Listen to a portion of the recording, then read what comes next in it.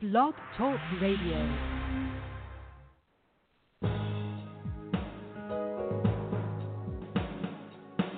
Welcome to the Neil Garfield Show, a presentation sponsored by www.livinglies.wordpress.com, GTC Honored, and The Garfield Firm, serving all 50 states with news and analysis of the latest bank scams against borrowers, homeowners, consumers, and investors, and providing legal representation throughout Florida.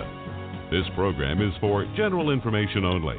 It is not a solicitation for services or legal representation and should never be used as a substitute for advice from a licensed professional. And now, here's world-renowned financial expert, attorney, and blogger, Neil Garfield.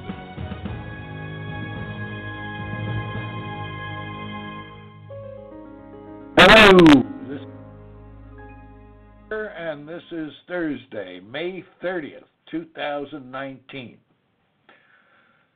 Anyone who's been involved in foreclosure litigation knows that things are not what they appear. Notice I didn't say things are not always what they appear. If there is a foreclosure in which securitization is anywhere in the picture, including in the background, things are not what they appear. Reviewing the absence of facts that would constitute legally required foundation for the introduction of key elements of a case is the key to beating back fraudulent foreclosures. Every loss by a homeowner to an alleged REMIC trust, U.S. bank or whatever, can be traced to the fact that the pro se litigant or the lawyer representing the homeowner assumed that something that was said by the lawyers or some witness was true, or that the documents on the other side were authentic. Don't make that assumption. Every lawyer should carefully examine the cases on facial validity. That's the beginning. Facial validity frequently goes to the heart of the claim. It's sitting there on the face of one or more documents, but we all tend to gloss over it because it's a recorded document or it's notarized or somehow it looks authentic and valid. If they're presenting it, it's neither authentic nor valid. That's the assumption you should make. And in making that assumption, you may very well dispel the legal presumptions that they're using. Revealing the absence of facial validity creates a strong argument against the legal presumptions, without which the banks cannot prevail. They cannot prove their case. Tonight I talk about the specific ways you can challenge the facial validity of the loan documents, assignments, foreclosure complaint, notice of substitution of trustee, notice of default, and notice of sale. Remember, this is all being recorded, and you can always come back to this recording or any of our other shows by going to blogtalkradio.com and searching for Neil Garfield Show. I'll be revealing tonight the specific structural analysis that I use and which the LivingLies team uses under my direction to analyze the facial validity of documents that are being used to initiate fraudulent yet legally effective foreclosures and sales of property. If you don't challenge it, the foreclosure becomes legal, valid, and enforceable, and eventually leads to unlawful detainer or eviction if you don't abandon the house, which is what most people do, unfortunately. If most people contested, we'd probably have a different story on our hands, and the absence of evidence would have been revealed on a mass basis. Remember that despite what you might hear from those who are not regulated licensed professionals, only a court order can stop a foreclosure or a foreclosure sale. And that order, contrary to what I've seen on the internet, must say that the foreclosure is dismissed, vacated, or stayed, and not just contain general rulings about the pendency of the current action. The filing of a different lawsuit does not stop the foreclosure unless a court order is issued by some court of competent jurisdiction that says stop the foreclosure, stop the sale. If that is not expressly stated, the foreclosure will continue. And by the way, don't rely upon assurances from whoever that says the sale was canceled. Make sure you know for sure that it's canceled and do whatever you have to do to confirm and reconfirm it. So you can only get a court order, by the way, by filing a lawsuit or a motion in court, depending upon the type of proceeding that was started. There's no letter or notice that stops the foreclosure, even if it's recorded, although recording some type of document does potentially cloud title for the foreclosing party. That does not seem to have stopped any foreclosures or foreclosure sales that I know about. As usual, I have two things to talk about relating to this topic and foreclosures in general before I get into the details on challenging facial validity of documents. If your lawyer cannot explain a successful defense to you so that you understand it and believe it, then it is not likely that that lawyer will have any greater success with the judge. I continually have reminded my associate attorneys and attorneys who come to me for litigation assistance that lawyers must have a clear picture in their mind of why their client should win. And they ought to believe it. Otherwise, the lawyer seems disinterested, apathetic, uninteresting, and not persuasive, even when they're technically right on everything they're saying in court. So the judge falls asleep and rules based upon the more compelling argument in court, which usually involves specific citations to specific provisions of specific documents and specific citations to law, including statutes and cases. If the lawyer has not explained clearly why you should win, such that you understand it and are persuaded that you should win, the appropriate response, I think, is to say that you want the lawyer's argument to be more clear and more persuasive. Firing the lawyer merely sends you down the road of going from lawyer to lawyer. I'll admit that there's a number of people out there that are not as good as others. But generally speaking, a little work, the lawyer will step up to the plate. Second thing I want to talk about is a new theory of action for compensatory damages or equitable distribution arising from the original transaction in which the loan contract was only one of several moving parts. I believe I've hit on something here, and I want to just mention it and continue to invite comments. Since the sales of certificates and hedge contracts and trading on those instruments and the loan documents were inherently a part of the deal for the investment bank that either originated the loan or acquired the loan, my theory is that all those transactions were contemplated but not revealed to the borrower when the loan closing supposedly occurred. Most theories are focused on an attack that go to negating the foreclosure or decreasing the amount due by offset in defenses or claims. My new theory does not do that. It really does the opposite. It kind of reaffirms the loan contract and then goes on to assert that the revenue and compensation, the undisclosed revenue and compensation derived from the rest of the transaction, taken in its entirety, gives rise to an implied contract in which the borrower is essentially entitled to compensation or possibly royalties arising from the transactions taken as a whole.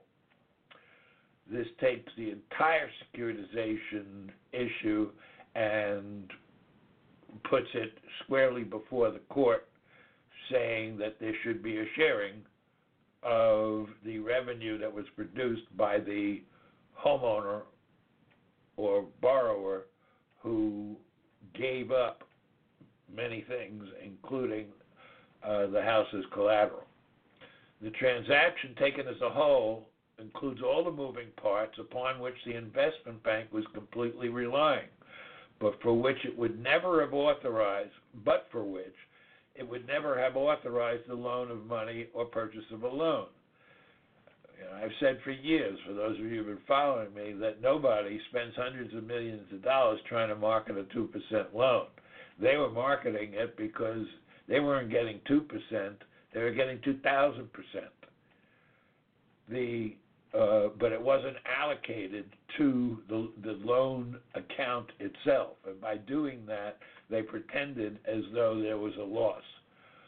But in any event, assuming that you don't go that route of it wasn't really a loss and all that stuff, you can say, well, okay, let's go the other way and say that an implied contract arose because you knew that you wouldn't have done this deal but for the fact that you were going to sell the loan or aspects of the loan multiple times over using my name, reputation, signature, and the collateral of the house itself.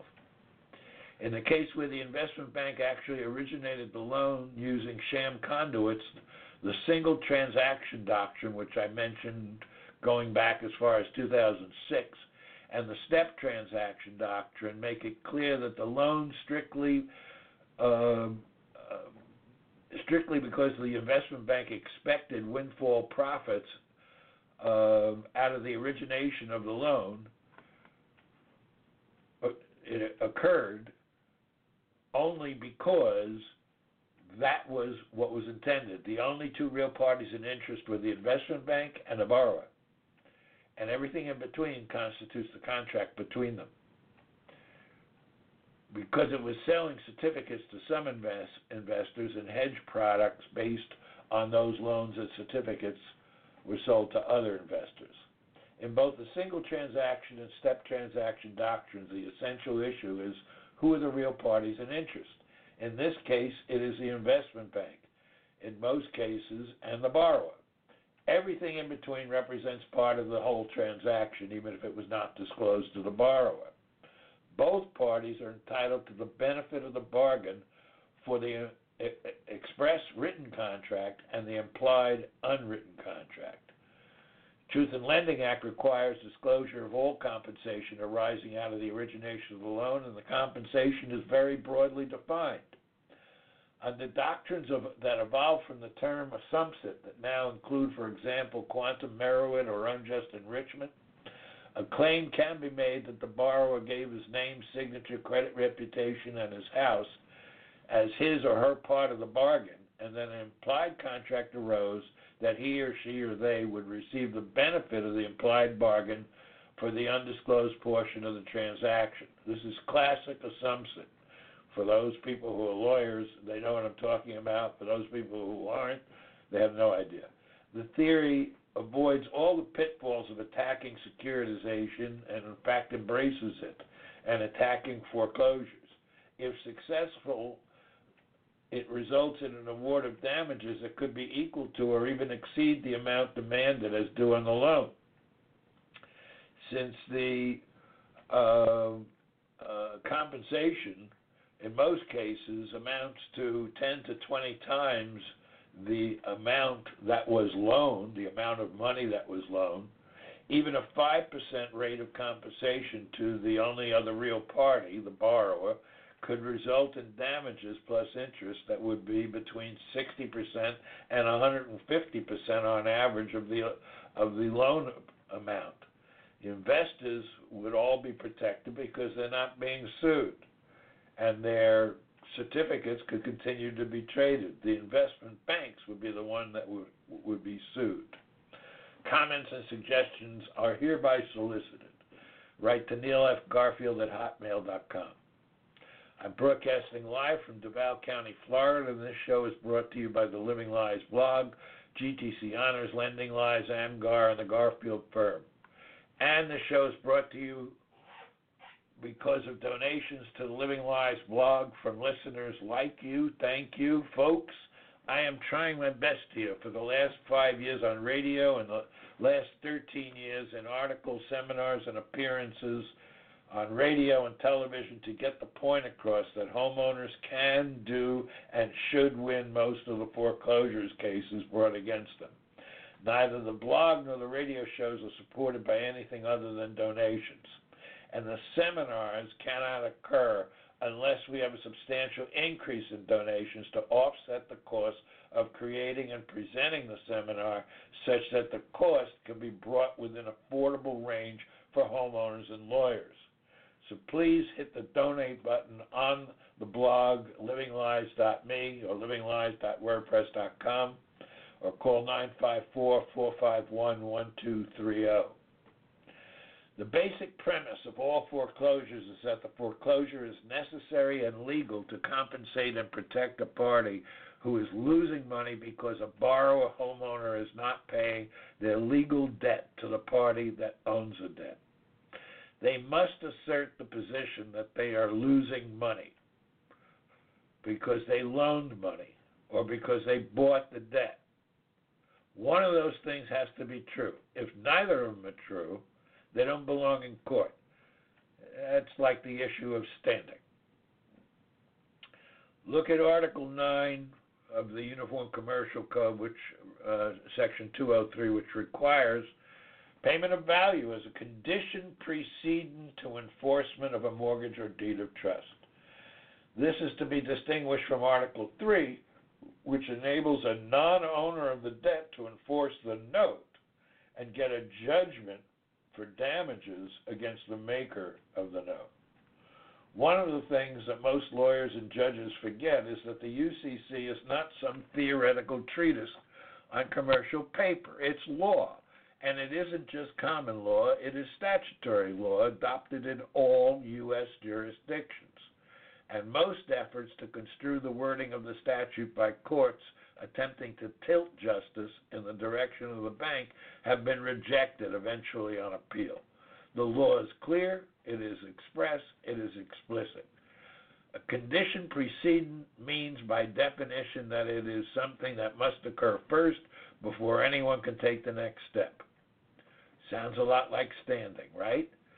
That's because it's the same thing. All the legislatures of all U.S. jurisdictions have decided by adoption of Article 9, Section 203 of the UCC that while they allow for notes to be enforced more freely, the loss of someone's property must only be at the hands of someone who has first, before attempting to enforce, has loaned money or purchased a debt. The essential elements of a defense must, in the end, reveal that there are more questions than there is confidence that the proceeds of foreclosure will go to pay down the debt to an owner of that debt. As long as a presumption is there that the proceeds are going to go to the owner of the debt, the homeowner loses. That's what gets traction and which will be the focus and has been the focus of thousands of cases in which homeowners have prevailed with a dismissal of the foreclosure, vacating the sale, judgment for the homeowner, or a settlement to keep the homeowner quiet about basic flaws in the entire scheme of residential mortgage loans and foreclosures. One side note that illustrates and highlights the importance of this work defending homes from foreclosure. I recently received information from more than one homeowner who literally received notices of 2 foreclosures from 2 different servicers representing 2 different trustees, U.S. Bank and Deutsche Bank, each saying they were the trustee for the same trust.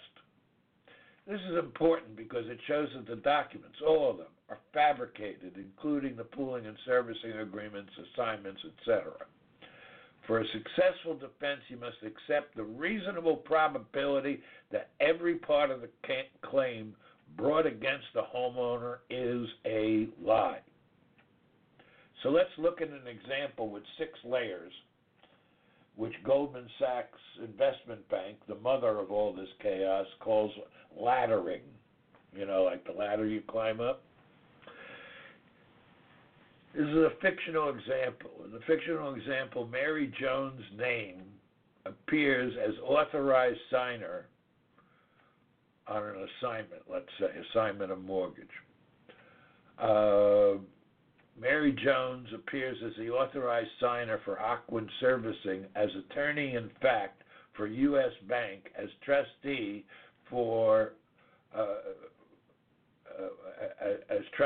as successor to Bank of America, as trustee, as successor to LaSalle Bank, as trustee for the XYZ Trust 2006. This is designed to be intimidating and confusing because it usually works, until some enterprising lawyers pick up on it and start to pick it apart to reveal that there's nobody home. There's nothing there. There is no case. You have 6 layers in this example, which are not readily apparent if you read too quickly. Some layers are susceptible to challenge on facial validity, and then facial validity of the foreclosure lawsuit or the notice of default. Other layers are subject to later investigations, discovery, cross-examination, etc., but they all lead to winning the case. So you have Mary Jones, first layer, who may or may not exist, and whose signature might be forged or robo-signed, and whose authority as authorized signer, quote-unquote, is yet to be tested. That alone does not necessarily indicate facial invalidity, but it is something that could be probed in discovery and so forth, and perhaps flipped if you find Mary Jones, or if you get another witness that indicates that the document was fabricated. You have, on second level, you have Ocwen, who supposedly is the attorney in fact, as attested to by Mary Jones, whose knowledge is unknown and in all probability has no knowledge of Ocwen's authority, just as she probably has no knowledge of the existence of the document or the content of the document on which her name appears. More importantly, there's nothing recorded anywhere giving Ocwen, as servicer, who only operated under servicing agreements, by the way, a power of attorney to execute anything for anyone. They can still prove that they had the power of attorney, but it's not apparent from the face of the document, nor is it available in public records. In order to prove the power existed, you have to go to parole evidence. In the absence of any, that's outside evidence, evidence outside the document, that means the document is facially invalid. In the absence of any power of attorney in the public records or attached to the document that supposedly claims the power of attorney, they would have to allege in their complaint or otherwise assert it in an affidavit that's recorded that Ocwen had a power of attorney that was valid, unrevoked, and effective as of the date they filed the instrument, and that it was executed by someone with authority to sign the power of attorney on behalf of a party who had a specific financial interest in the debt. We had a case that we won a couple of years back where the power of attorney was executed by Chase, but Chase had nothing to do with the case. So you got to be careful about on whose behalf the power of attorney was supposedly fabricated. Who signed the power of attorney? Does the power of attorney actually exist? When did it exist? It probably never existed. But even if it did, the notice is defective because it relies on the facial validity or the assignment is defective because it relies on the facial validity of implied but unstated other instruments. So nobody looking at the chain of title on record where title is recorded would know whether or not this document was genuine. Failing that, the foreclosure complaint must be dismissed with leave to amend, alleging the proper elements to prove foundation for the documents that have already been attached, and a new document must be attached to the complaint, which is the power of attorney, along with probably an affidavit. And that would go for the notice of default, notice of substitution of trustee. These are all grounds for cancellation of the instrument on the basis of facial invalidity. But if you don't raise the issue, it's waived. Then you go to the third level, which is the XYZ Trust 2006. Look closely. There are no beneficiaries except the investment bank, no named trustee with any right to know about, much less administer the active affairs of the trust. No active affairs of the trust, no settlor, no trustor, and no thing which has been entrusted to a named trustee for the benefit of named beneficiaries. In particular, the subject loan has no record of being entrusted to the trustee by somebody who actually owned the debt. In all probability, the trust doesn't exist, and it certainly has no relevance to the loan if the loan was not acquired by the trust, either through a purchase by the trustee, LaSalle was the original one, using trust assets to pay, or by conveyance by a settlor to the trust, where the settlor owned the debt. These things didn't exist. What's missing from facial validity of any document here is the legal and proper customary identification of the alleged trust by stating its the state in which it was organized or under what jurisdiction it exists. So then you have the fourth level, LaSalle Bank, who was in a reverse merger with ABN AMRO, which was then acquired by Citi. Was the subject loan ever entrusted to LaSalle? No. Not by anyone who owned it. The fifth level is Bank of America, a successor by merger to LaSalle. BOA acquired LaSalle, presumably from Citi, possibly from the shareholders of ABN AMRO, but all questions of fact as to the mergers aside, what interest or right to the subject loan, debt, note, or mortgage was transferred in the merger? And the answer is there was none, because it had already been sold and resold out of the entire chain. The chain, nobody in the chain retained ownership of the debt. The final level is U.S. Bank, who is said to have bought the trustee rights from Bank of America. This is a whole other issue. This is facially invalid because there is no law suggesting that the position of trustee of any trust can be bought and sold like a commodity. I don't think it can. Nor is there any reference, assertion, or even suggestion that any specific loans were transferred to Bank of America for administration over the loan, including receipt of payments and tendering of those payments less expenses to the owners of the debt. That's because neither U.S. Bank nor any servicer actually tenders the borrower's money to anyone who owns the debt as payment of the debt.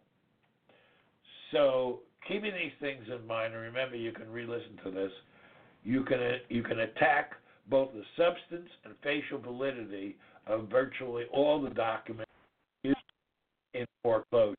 Thank you. We'll see you next week.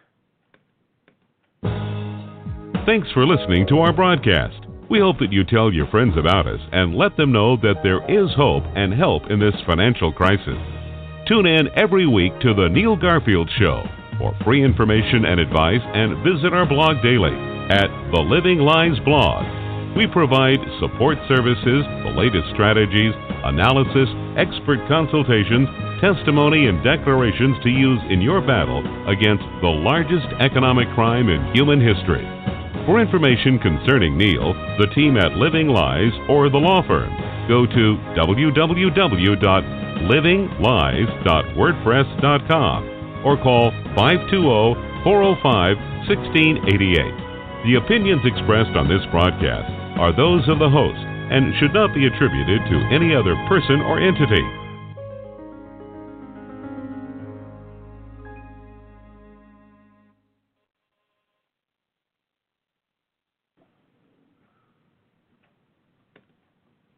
Judy was boring. Hello. Then Judy discovered ChumbaCasino.com. It's my little escape. Now Judy's the life of the party. Oh, baby, mama's bringing home the bacon. Whoa, take it easy, Judy. The Chumba life is for everybody. So go to ChumbaCasino.com and play over 100 casino-style games. Join today and play for free for your chance to redeem some serious prizes. ChumbaCasino.com. No purchase necessary. Void where prohibited by law. 18+ terms and conditions apply. See website for details.